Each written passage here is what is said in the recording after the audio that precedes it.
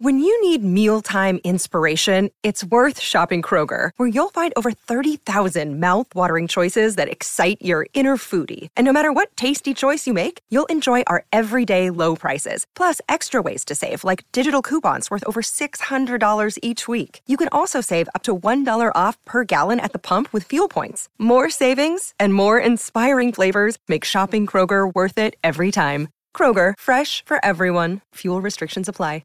Another day is here, and you're ready for it. What to wear? Check. Breakfast, lunch, and dinner? Check. Planning for what's next and how to save for it? That's where Bank of America can help. For your financial to-dos, Bank of America has experts ready to help get you closer to your goals. Get started at one of our local financial centers or 24/7 in our mobile banking app. Find a location near you at bankofamerica.com/talktous. What would you like the power to do? Mobile banking requires downloading the app and is only available for select devices. Message and data rates may apply. Bank of America N.A., member FDIC. The festive season will soon be upon us, and if you're anything like me, Terrace Podcast Editor-in-Chief Craig Fowler, then you will be rubbish at buying presents for other people. But I've got just the solution for you. Beer 52. How about 8 free beers to give to someone special in your life? Hang on a minute. Did I say 8? What I actually meant to say is 10 free beers, courtesy of Beer 52. All you have to do is go to www.beer52.com/terrace and cover $5.95 for postage to claim your free case. What's more, do it before the 17th of December and you get those 2 extra beers, taking it from 8 to 10 that I just promised you. Beer 52 is a beer club like no other. They send experts around the globe to find the best beer available anywhere. Each month, their members receive a new case, and members have had beer from more than 40 countries across 5 continents. If dark beer's not your thing, simply choose the light option. As well as delicious beer, you'll get the Ferment magazine and 2 delicious snacks in which to wash it down. So whether you're buying for you or buying for someone else, make sure to sign up to Beer 52. And after redeeming your first case, you'll then join the monthly beer club for £24 a month. But don't worry, there is no minimum commitment. You can pause or cancel at any time. So once again, that's www.beer52.com/terrace.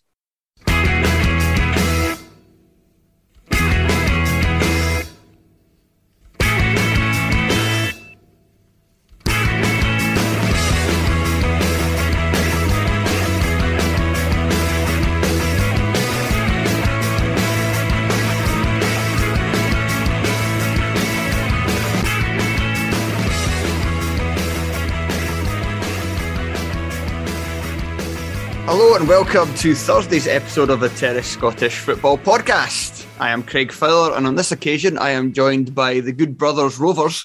That is Sean McGuigan. Hello there. And Andy Harrow. Hello. Thank you for joining me tonight, guys. We're not going to talk about your team, although your team are doing quite well at the moment, so you can say something nice. Just give us a sentence each about sum up your thoughts on Wraith Rovers at the moment. Sean. I need to be mindful of what I say because Andy was getting on at me last week for saying that they might get promoted. So my... There you go, there's your sentence. My sentence is I am tentatively encouraged. Andy? Yes, I'm having a nice time with watching them.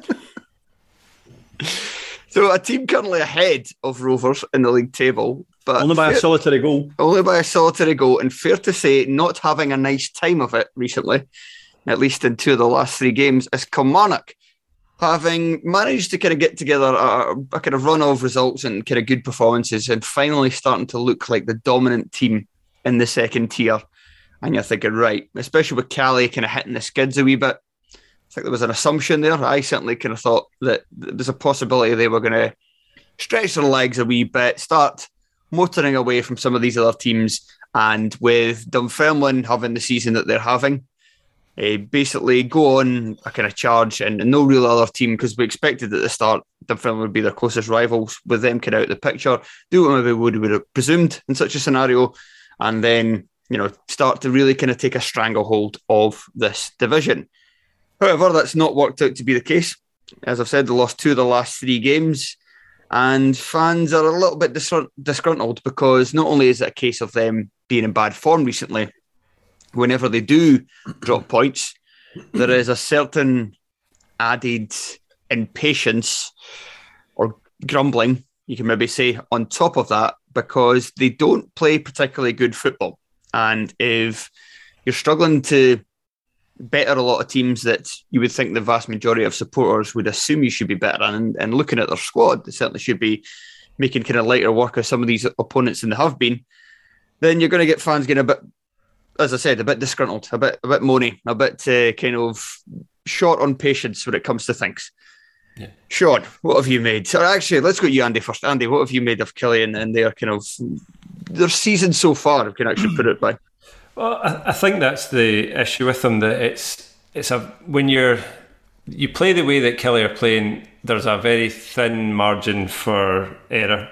So I remember it being the case when Rovers finished second under John McGlynn way back when, when we were challenging Dunfermline, that you would often come away from games thinking, God, we were terrible, but we've won, so it's fine.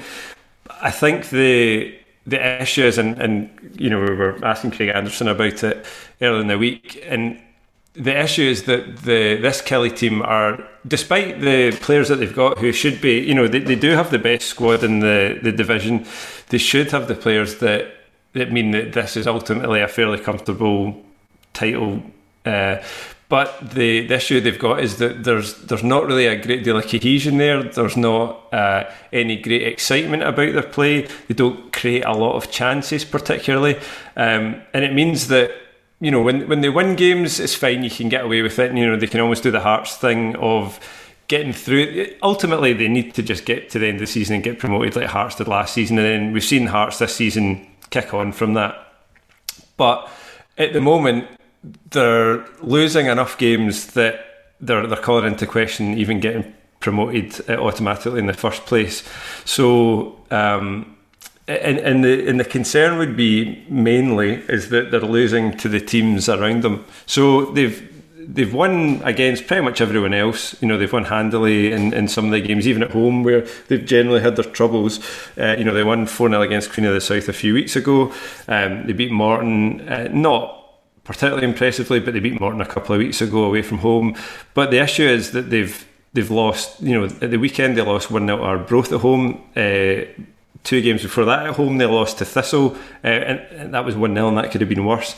They lost to Wraith 3-1 at home, and then they also lost 1-0 to Inverness at home. So the common denominator is here, they're at Rugby Park. It's the place that they should be picking up the most number of points. It should be a difficult place to go, but in fact the other 4 good teams in the league have all come and beaten them there, and not undeservedly either. Certainly from the Wraith game. Wraith were pretty good in that game overall. I think Thistle, as I say, deserved their win, and Arbroath maybe got a wee bit fortunate at some points, but again they missed a penalty before they actually ultimately scored. So there's just there's not really any enjoyment in it, and I think it just adds to nervousness now that actually they're not even picking up the results, even if the performances aren't there.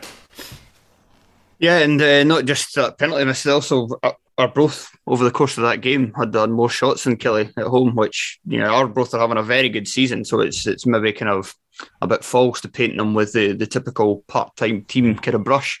But at the same time, supporters will be kind of looking at that and pointing to that and saying, well, how the hell is this happening? We're supposed to be the best team in this league and got a part-time team coming to Rugby Park and kind of not as had as much possession, but looked more threatening than them and ultimately won the game. And not many complaints about that from the Kilmarnock side. Sean, let's get your take on things before I kind of pose a kind of Tommy Wright type of question.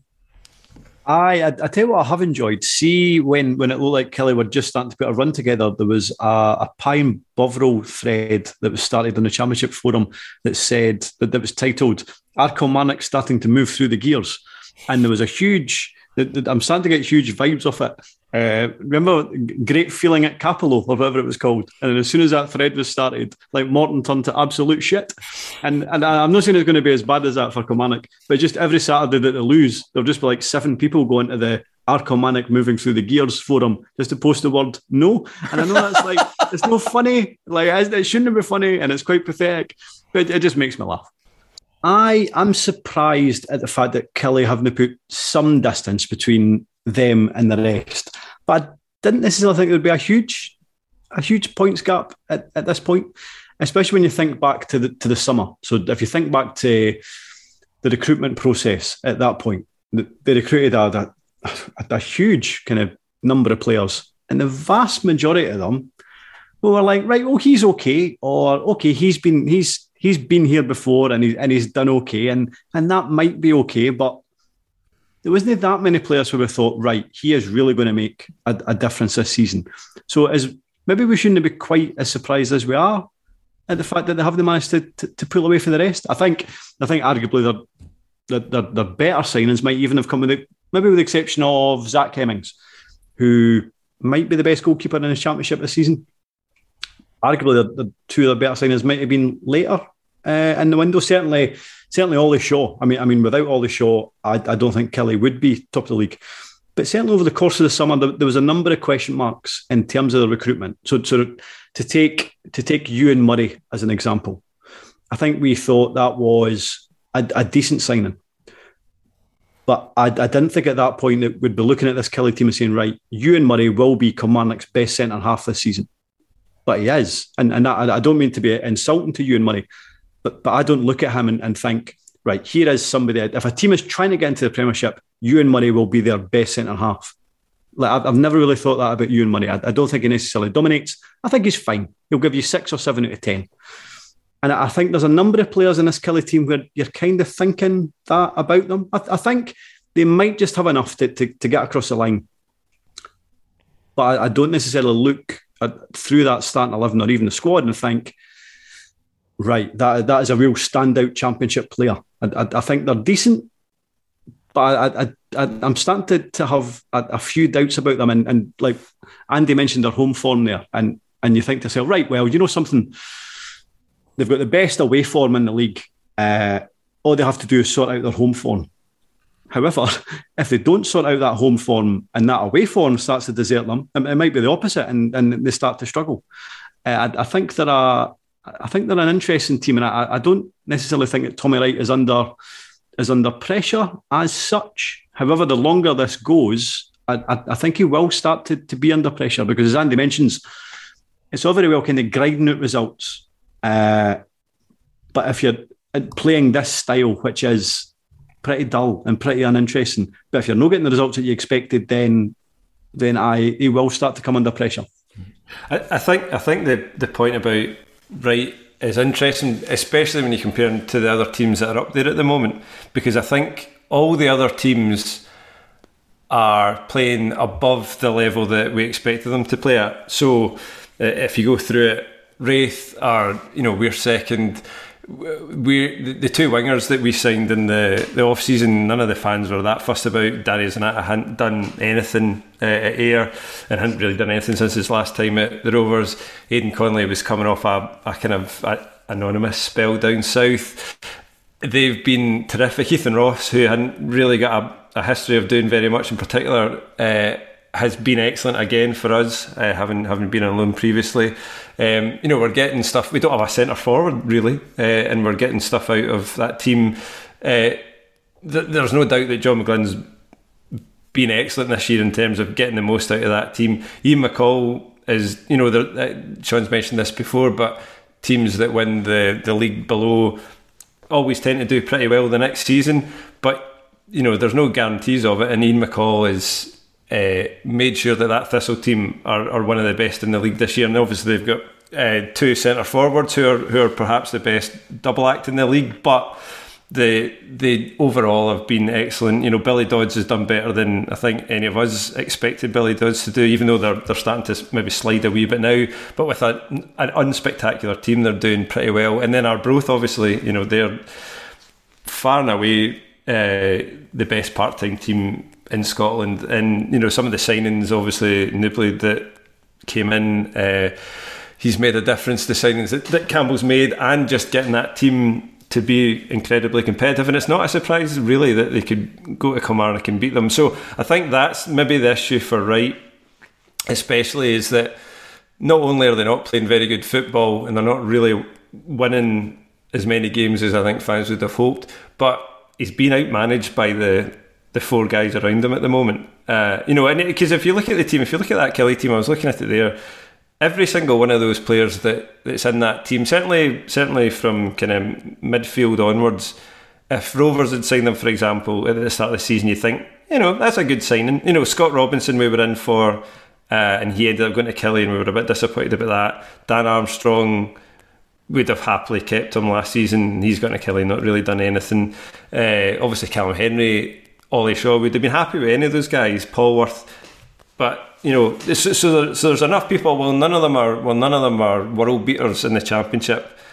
There's a whole bunch of guys that should be better than they're performing at, and I think part of the issue is that it doesn't seem to be working from a midfield point of view in terms of getting the most out of the players. So Fowler, you mentioned about the fact that Arbroath had more chances than them. They're not creating a whole host of chances, and they're still really kind of relying on Chris Burt to create a lot of them and Ollie Shaw to put them away. And that's maybe not a great position to be in, to be relying on your uber experienced right winger to do all that stuff. So, there's definitely concerns, I would say. I suppose the only thing I was going to add to that is if there is a kind of silver lining to what Andy has just described there, do I think that Arbroath or Raith or Partick or Inverness can necessarily perform much better than they currently are? I don't know. Probably not. I think this might be the limit to what you can get for those four teams. However, I think there is a far higher ceiling for this Kelly team. And if Tommy Wright can get that out of them, I would still expect Kelly to pull away at some point. Like, out of those five teams at the top, Kelly are the one that have been disappointing. And you would still expect them to perform better than they can. So either we are overrating their current squad or overrating Tommy Wright, or they are underperforming and therefore can still kick on and do a lot better. As much as Kelly have kind of disappointed to a degree, I would still presume that they would win the league. Sean, when you were talking earlier, you maybe inadvertently answered the next question I was going to ask, which, and maybe we've kind of, between us, kind of stumbled onto a reason why they're so kind of turgid to watch and why they're so kind of negative and pragmatic for a team that we still think on paper, even though, as you say, a number of players there that were kind of like, yeah, decent enough, but nobody really kind of properly catching your eye, but still probably on paper the strongest squad overall. Is the problem that defence? Is it why? Because Tommy Wright has this reputation as a manager of not playing particularly attractive brand of football, and that was, I think, a major reason why, upon leaving St Johnstone and being out of work, I mean, he had a wee bit of an agreement with them not to take a job right away, but he still had to wait till February. And we've seen jobs in the past open up, and I think with the exception of Dundee United one time, nobody's really made a strong push to try and get him from St Johnstone.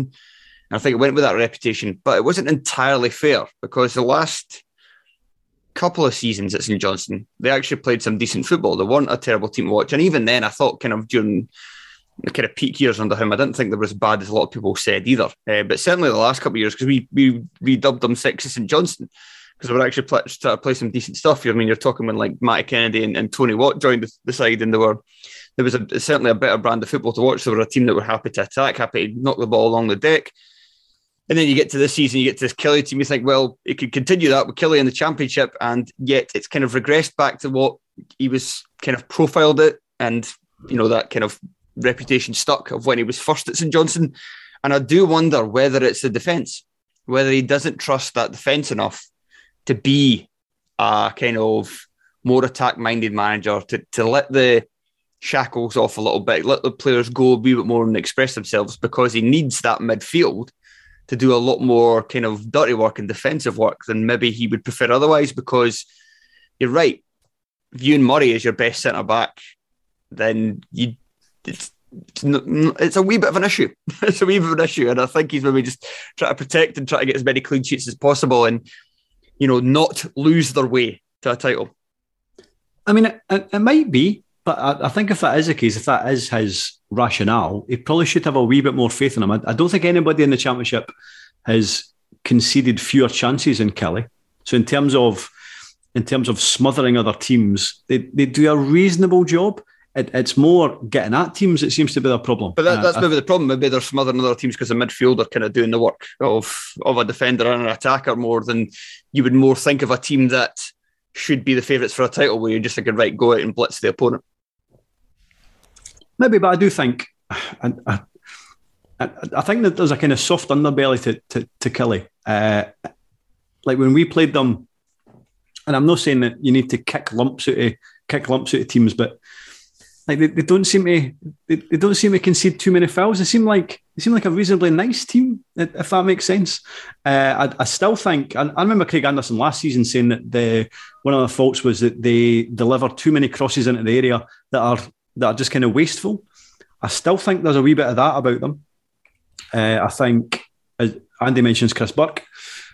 Other than that, they're still getting crosses into the area, but it's like guys like Callum Waters and Jason Naismith. And again, it's like there's so many deliveries in the area that are kind of finding nobody. You might be right in terms of the midfield has been tasked to protect the back four rather than get forward enough. But actually, do they have a midfield that can be creative? I'm not entirely sure. It feels like a wee bit of a mishmash. Nothing quite makes sense in this Kilmarnock team at the moment. But certainly in terms of getting at teams, that even you go through their squad, they have enough within that can be an attacking side that can excite and can get at teams. I'm not so sure. I mean, they played two up front against Arbroath. I mean, they had Callum Henry and Ollie Shaw up front against Arbroath. Didn't they work? So whether that would be, whether he'll change that going forward, I'm not so sure. But there feels like even though there's been a kind of gutting, a massive gutting of the team from last season, it still feels like there's a wee bit of a hangover. Maybe that's more to do with maybe that's more to do in the stands at Rugby Park rather than the team. But the style of play doesn't necessarily seem to have changed since last season. Maybe Tommy Ryan needs a more contentious relationship with Billy Bowie, and then it'll just be like his St Johnstone days, and then it'll be fine. Right, guys, we're ready to move on? Yep, yes. Let's go to League One. East Fife. They're without a manager for the first time in 4 years. Darren Young, his brother, to be fair, was relieved of his duties after a 3-1 defeat at Clyde. 3-1 at Clyde. 3-1 at Clyde, which leaves them 5 points adrift at the bottom of the table. A huge game that would have been if they'd managed to win it. They had been shown, after a dreadful start to the season, had been shown signs of life recently, but that was kind of like a final nail in the coffin for the Fifers. Andy, go to you first again. It's not looking good for the men from Methil to stay in the third tier, is it? No, it's not looking especially good. I mean, I watched the highlights of the Clyde game, and I actually thought they looked like there were signs of life even during that game. I think they looked like the better team, certainly the better chances in the first half, and then went ahead in that one. And then there was, it was a good finish from David Goodwillie and Gregory Taddy actually playing well, being involved in the second goal, and there was a breakaway for the third one. So they didn't look like a completely hopeless unit certainly based on that evidence. And I don't know, it felt like it had gone very stale, I think, in terms of Darren Young's reign at East Fife. He's had 4 years, which is a pretty long time, to be honest, in football management these days. And they were kind of quite an inconsistent 4 years that they had. Like, I think in terms of recent history, and certainly in my memory of East Fife, they probably had more highs than they've had really many points over the last 20 years, but they've had a fair few lows over that period as well. And I think probably not going up at some point, or at least not getting into the playoffs over those last 4 years, is probably going to be the thing that ultimately maybe defines Young, along with a couple of the successes. And it just feels like it's run its course. That's how it looks like. Young was complaining about injuries and the amount of injuries that's impacted their season, but there's a point sometimes where players just kind of stop listening to the manager, and he kind of runs out of ideas, and it feels maybe like that's happened this year. But yeah, I mean, thinking more broadly in terms of how Young's done at at East Fife. They've finished 6th, 7th, 5th, and then 6th over that period of time. They beat Rovers for the first time in 30 years in 2018, which was a kind of huge achievement. Beat Dundee United at Tannadice. They've reached the last 16 of the Scottish Cup. Got to the Challenge Cup semis, where I think they lost to Ross County. So it's been a decent spell, and I think Young will probably ultimately get an okay job off the back of it. But it just feels like the fact that they didn't make the playoffs in any of those seasons is probably going to be the thing that's going to haunt them and maybe haunts them this season. Especially that there was the year 18-19 where they had a kind of brilliant first half of the season and then won one game after January. And it's been inconsistency in general over that period that's causing problems, whereas this season they've not even managed to be inconsistent. They've kind of been consistently poor. A couple of embarrassing cup pumpings as well. Yes, and I wonder if the fact that they've got the Banks of D in the Scottish Cup this coming weekend had an impact in terms of they didn't want another embarrassing. I'm actually on tomorrow night's View for the Terrace show. Don't want to give away too many spoilers for it. It might not even get kept in. But I have tipped Banks of D for a fairy tale win in that one. For one of the biggest reasons for that is just what I mentioned. East Fife have had a couple of embarrassing cup results the last couple of years. Most famously, I think they were 3-1 up at home to BSC Glasgow and got beat 4-3. Brilliant. Absolutely brilliant. Sean, you can indulge in some Schadenfreude if you want while you're telling us how East Fife have had such a dismal campaign. No, do you know something? I think Dan Young will go down as a success during his tenure for East Fife manager. So, like, when you think about East Fife, I mean, in terms of where you regard them as a club, in terms of within Scottish football, to be challenging for the promotion to the Championship, that isn't, certainly in recent history, that isn't where you regard East Fife to be.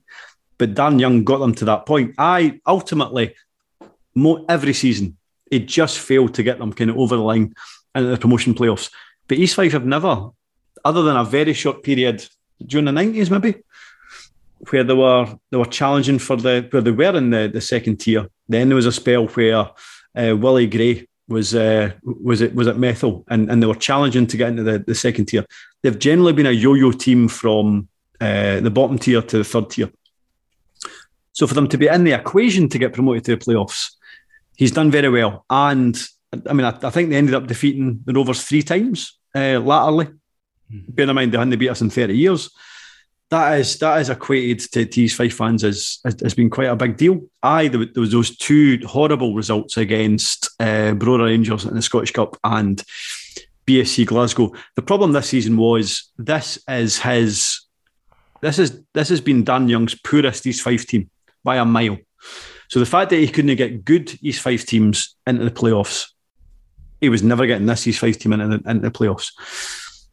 There might be something there. I think you look at the players that he lost in the summer. So Craig Watson, centre half, went to Airdrie. Would they get in this East Fife team? Aye, no bother. He might be a big Tory, but he'll get in this East Fife team, no worries.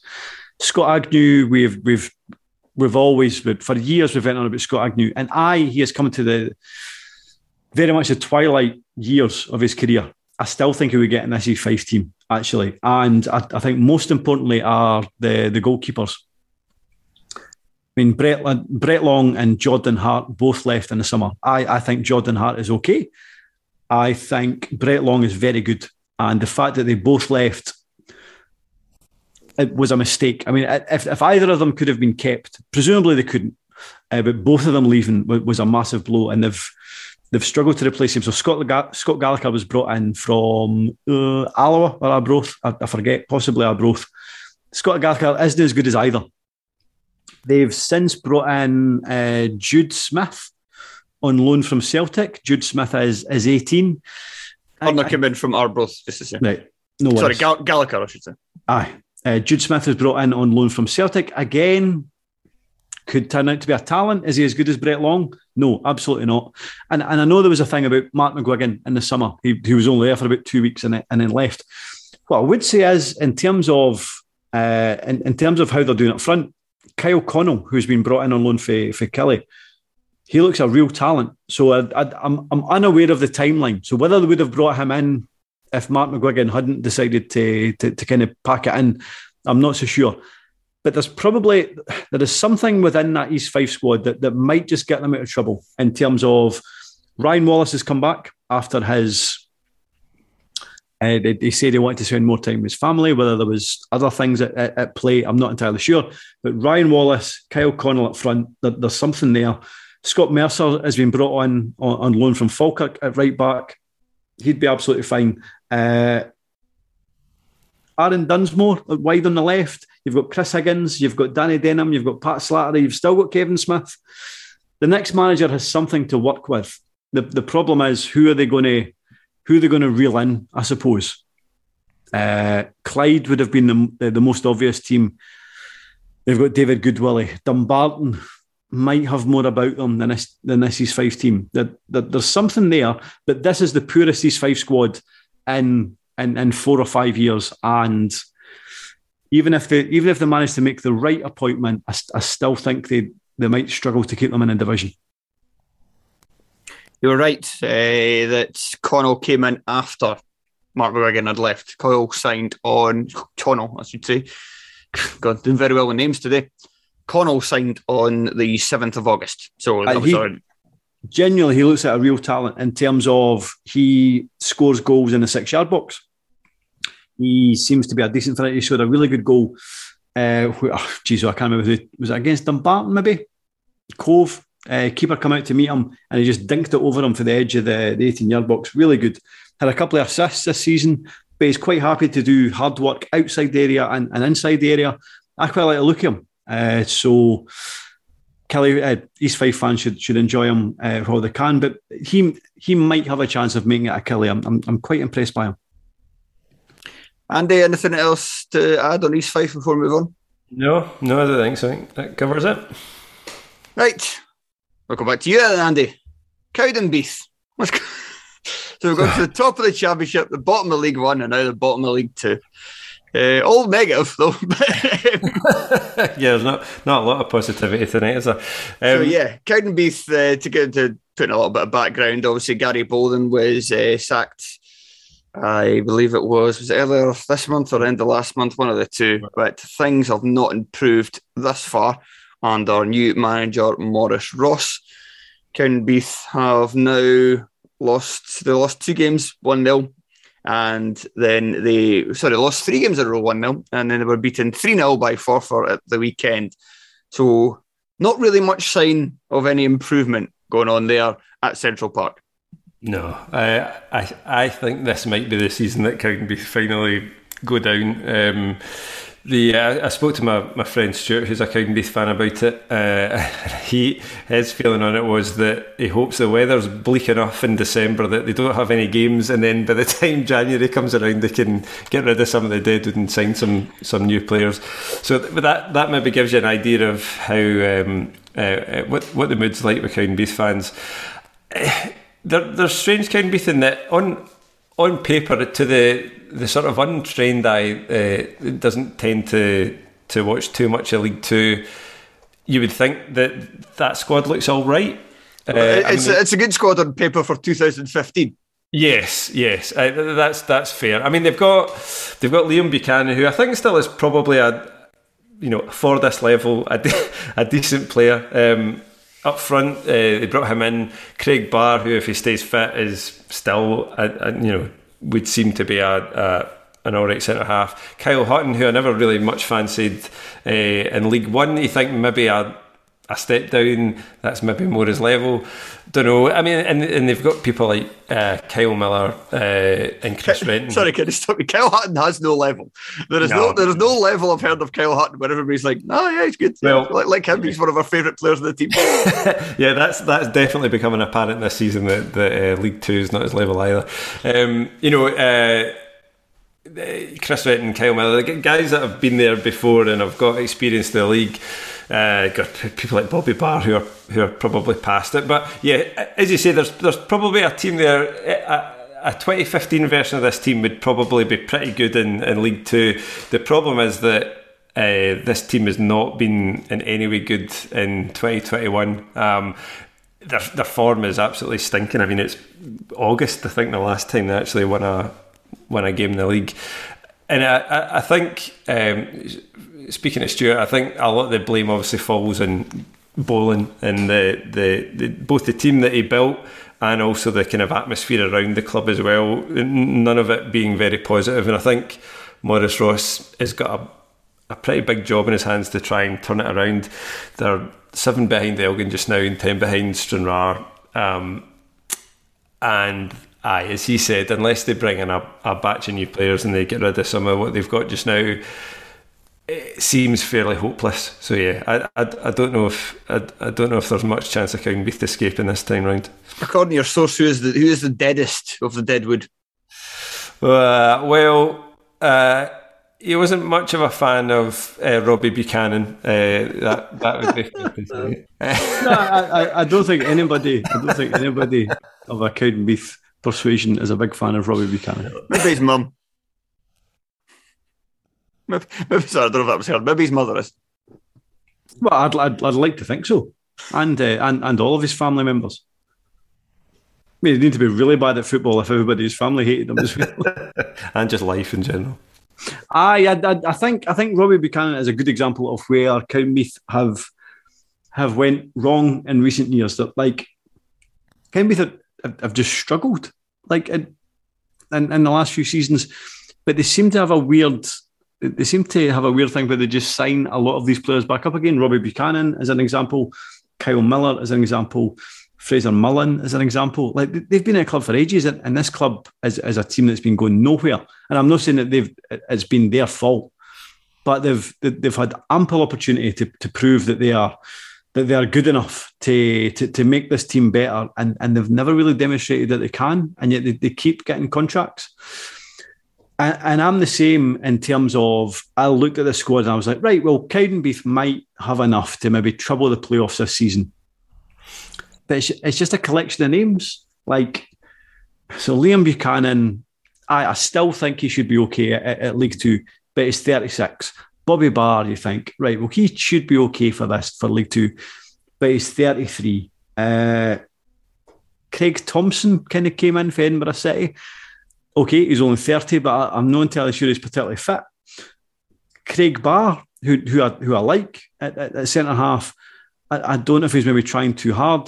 This was suggested by Craig Easton on the Pyramid podcast recently that maybe certain players have been trying too hard, and like their own performances have been impacted as a result. But again, Craig Barr is another player who is the wrong side of 30. Craig Easton's the way he spoke on that podcast was just kind of a lot of things to. He said a lot of words to basically not admit that they were just a lot of shit. That's just not very good. I was kind of getting that as well. And so let's face it, what are Cowdenbeath going to do from here on in? They've now appointed Maurice Ross. They're 7 points behind Elgin. I don't see them reeling in Stranraer. I don't see them reeling in Albion Rovers. I would presume, without knowing too much about it, that Maurice Ross is a better coach than Gary Boland. But again, I'm just reading between the lines. I hear that Maurice Ross is a decent coach. Therefore, you would presume that Cowdenbeath will get better from his training sessions. You would imagine. Are they going to be able to move players out and then bring players in? Maybe. But let's face it, there are tendencies which suggest that there's not a lot of money to play with. So whether they can do enough, whether Maurice Ross can improve the current squad and bring enough quality in to overtake the teams that are above them, I'm really struggling to believe he's going to achieve that. So therefore, you're in a situation where Cowdenbeath, for me, are the favourites to finish 10th. Now, they've done it before. They've beat, I think they beat East Kilbride in that first playoff I went to.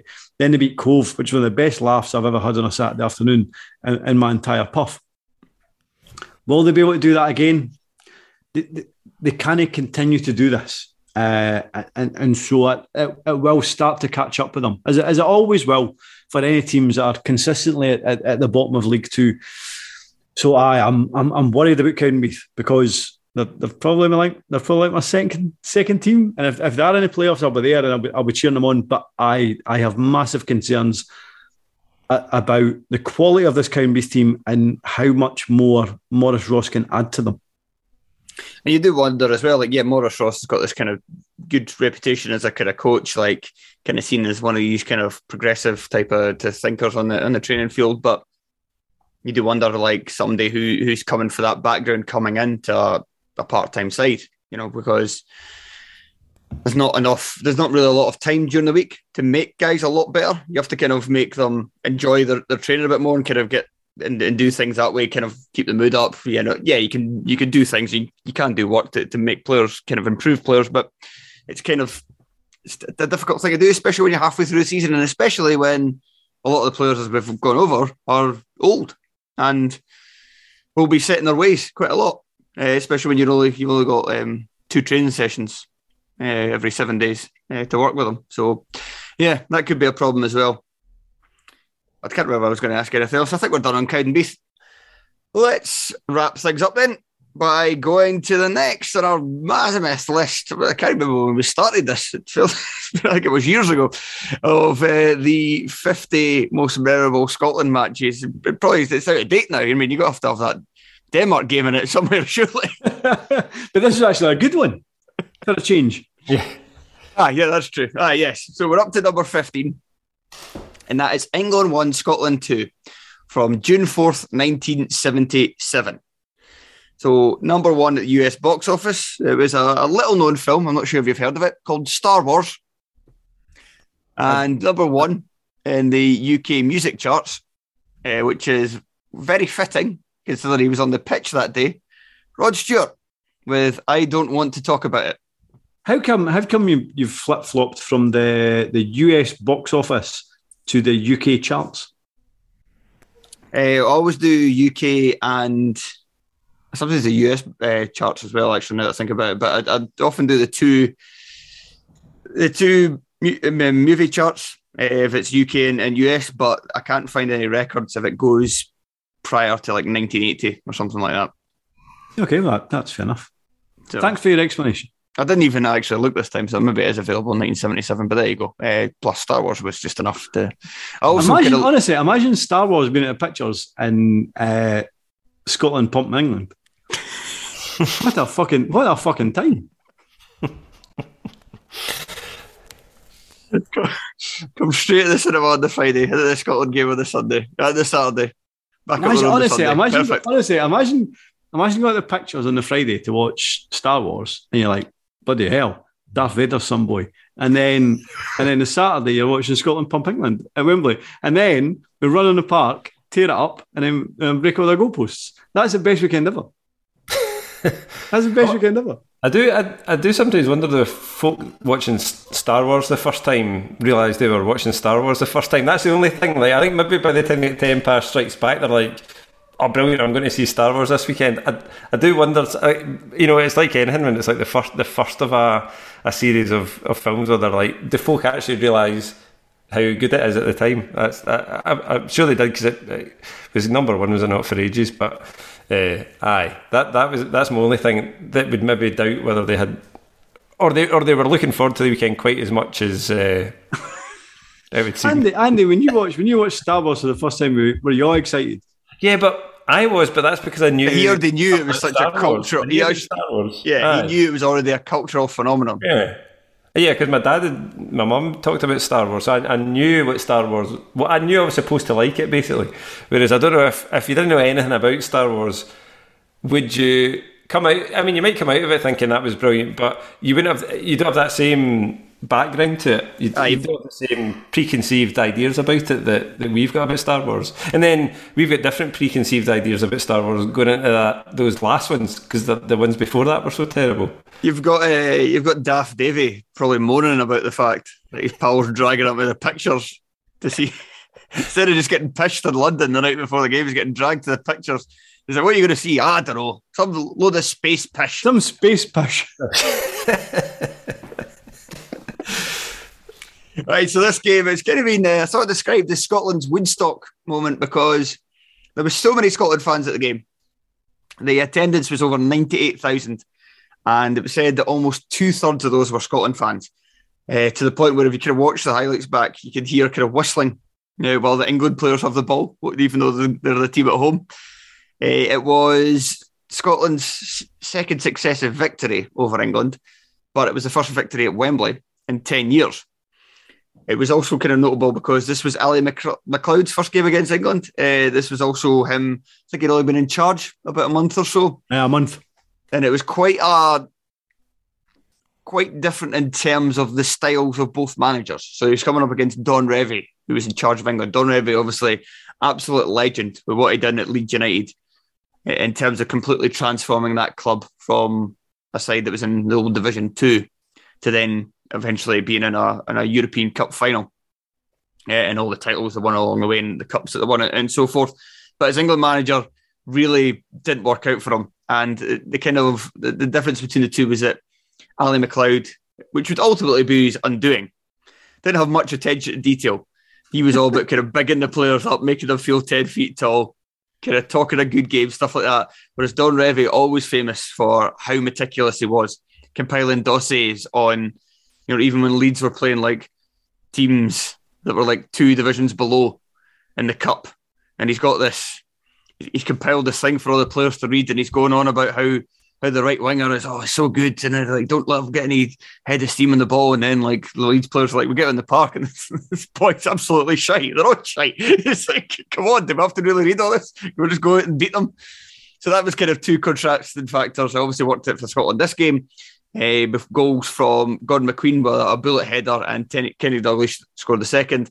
England got a late consolation through a Mick Shannon penalty. Should probably read the teams. Scotland was Alan Rough, defence of Willie Donaghy, Tom Forsyth, Danny McGrain, Gordon McQueen, midfield, Asa Hartford, Willie Johnson, Don Masson, Bruce Rioch, who was captain, and the front line was Kenny Dalglish and Joe Jordan, with Lou McCarry coming on for Jordan and Archie Gemmell coming on for Masson. Sean, this was 2 years before you were born. 1 year. Sorry, I thought you were born in 1979. Nope, never mind. 1 year before you were born. So I'll dispense with the jokes that you were at the game and you were in your 20s. So tell us, despite not being born at the time, tell us, as a mad Scotland fan, what your feelings are of this match.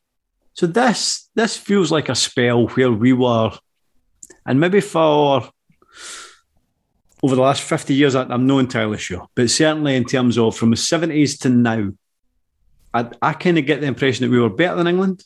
So we beat them in 74, they pumped us in 75, beat them in 76, beat them in 77. But even looking at the respective teams, so I feel like, I think Kevin Keegan was missing for England in terms of being injured. I think so he would have been considered a world-class player. But if you're looking at the respective squads, Kenny Dalglish was world-class. Danny McGrain was world-class. Was there anybody world-class in that England starting 11? Francis? Maybe not at that point. Maybe not at that. It might have been, was it the first £1 million signing? Then I don't think maybe, at that point. Let me double check. Maybe he might have been signed for £1 million. Was as good as Dalglish, as good as McGrain? Nah, I don't think so. There was a few players in that team that I actually had to Google because I wasn't that familiar with them that didn't go on to have that many England caps. So I think we probably had a better team than England. We won, as much as 2-1 sounds close, we won pretty comfortably. The penalty for England came in about the 88th minute. We were better than them, and I know like the bulk of this game is to do with the pitch invasion and breaking the goals and what have you. But this was a good Scotland team, and I almost feel like the 78 World Cup kind of tainted things a wee bit because this was a good Scotland team.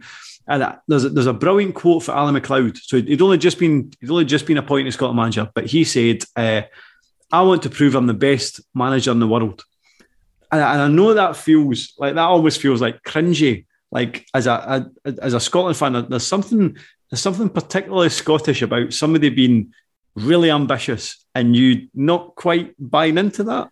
Yeah, because like the whole kind of thing around 78, when I was growing up, was like you'd hear about it every time anybody would bring it up, like the Allies thing, we're going to win the World Cup, and people would, like adults would always say to me, they kind of roll their eyes, kind of like, they said we're going to win the World Cup, a lot of rubbish, blah blah, like as if Scotland could win a World Cup. But the older I've got, and the more I've learned about that team, you're like, yeah, they definitely had a chance. Like, that's some very good players, and they beat a Holland team that was within 3 inches of winning the tournament when they hit the post in the final in the last minute. So yeah, they were a very good side, and it wasn't just a case of one kind of Scotsman being far too overambitious and talking a lot of shite. They were a very good side, and they did have a chance. I think what I don't understand about this game, and I've never really understood about England versus Scotland at Wembley during this period, is where are all the English fans? So like if there was 90,000 there or whatever it was, and it was 2/3 Scottish fans. So let's say there was 60,000 Scotland fans or whatever. Why were England fans not particularly interested in gaining access to this game? I don't really understand it. I know, like, so my granddad, for example, like my granddad would always go to every 2 years, you went down to London, my granddad would save up. He would travel down for the game. He would make a day out with his pals. And I get that.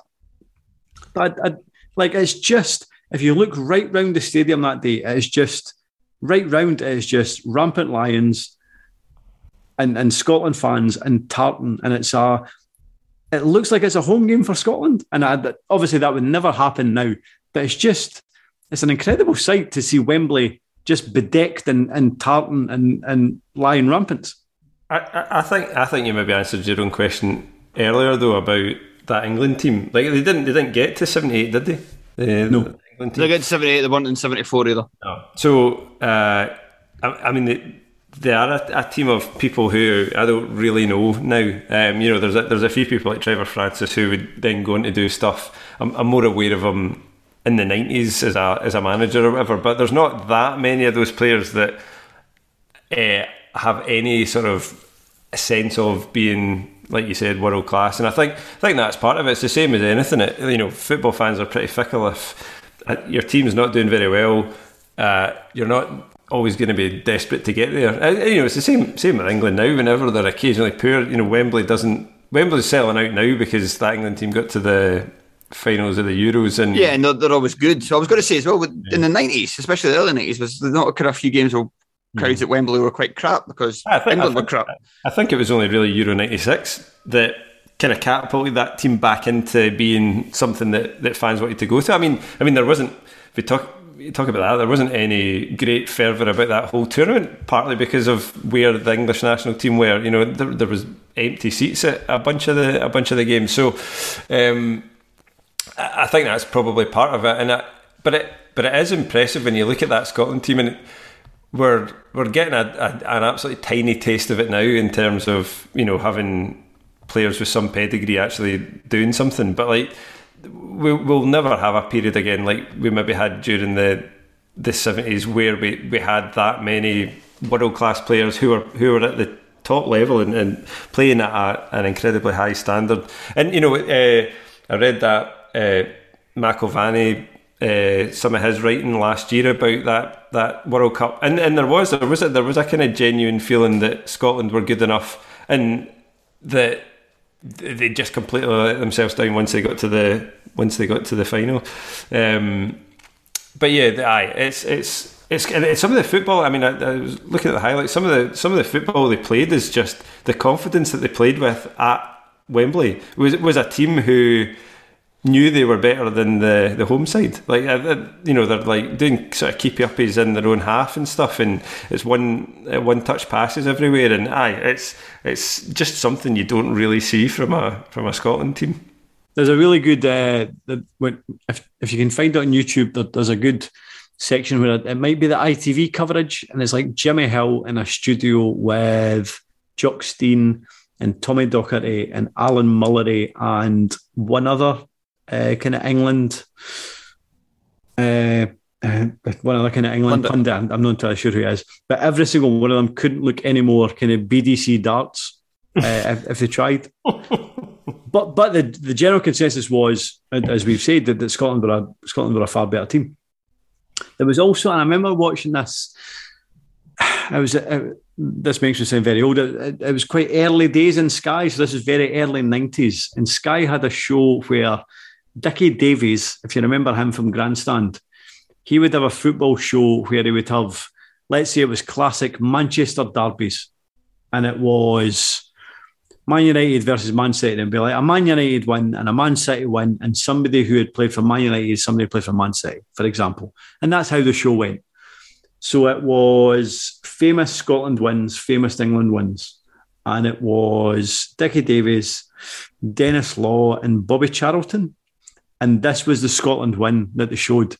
And I went back to the studio after showing the highlights, and Bobby Charlton was furious. Like, Bobby Charlton was really aghast at the behaviour of the Scotland fans that day. And he was. I've got a quote from John Watson as well. The seeds are so typically Scottish. To these people, beating England is more important than doing well in the World Cup. Well, that was, that was essentially what Bobby Charlton said. Basically said that Scotland fans were an absolute disgrace. But all the time that Bobby Charlton was talking... Shut up, you bald cunt. Aye, Dennis Law was just killing himself laughing. And then eventually, like, Dickie Davies eventually asked Dennis Law, he was like, honestly, he goes, that Wembley pitch was absolutely terrible. And it was getting relayed anyway. So all we did was make life a wee bit easier for them. So they should probably be thankful. But Bobby Charlton, like, you can see him getting like beetroot red. Like, he was so annoyed. But aye, honestly, if that gets under his skin, then good. Right, anything else to add about this one before we finish? I see heads shaking, so I'm going to wrap up this podcast right now. Thank you very much to everybody for listening. Thank you to Sean. No, thank you. Thank you to Andy. Thank you. And thank you, and once again, thank you to everybody for listening. If you want to hear more from us, there is always the Patreon, patreon.com/Terrace Podcast. So little as £2 a month, you get days, weeks, probably by now, of exclusive bonus content. And that's just the lowest level. You can also go up to the £5 a month level, where you get years probably now worth of stuff. Golden content to pour into your ears. I'm so bad at outros. Right, see you later. Is it not a £7 level? Yeah, but that's you get all the content, but you also get a free shirt and a fanzine at the end of the year. Oh, is that one? Right, okay. No, with an article written by each of us. So that's still something to promote, isn't it? Yeah, that's obviously gold as well. Yeah, not going to get that anywhere else. There's only like 100 copies printed a year. So yeah, one day they'll be worth a lot of money to nobody at all. Right, cheers.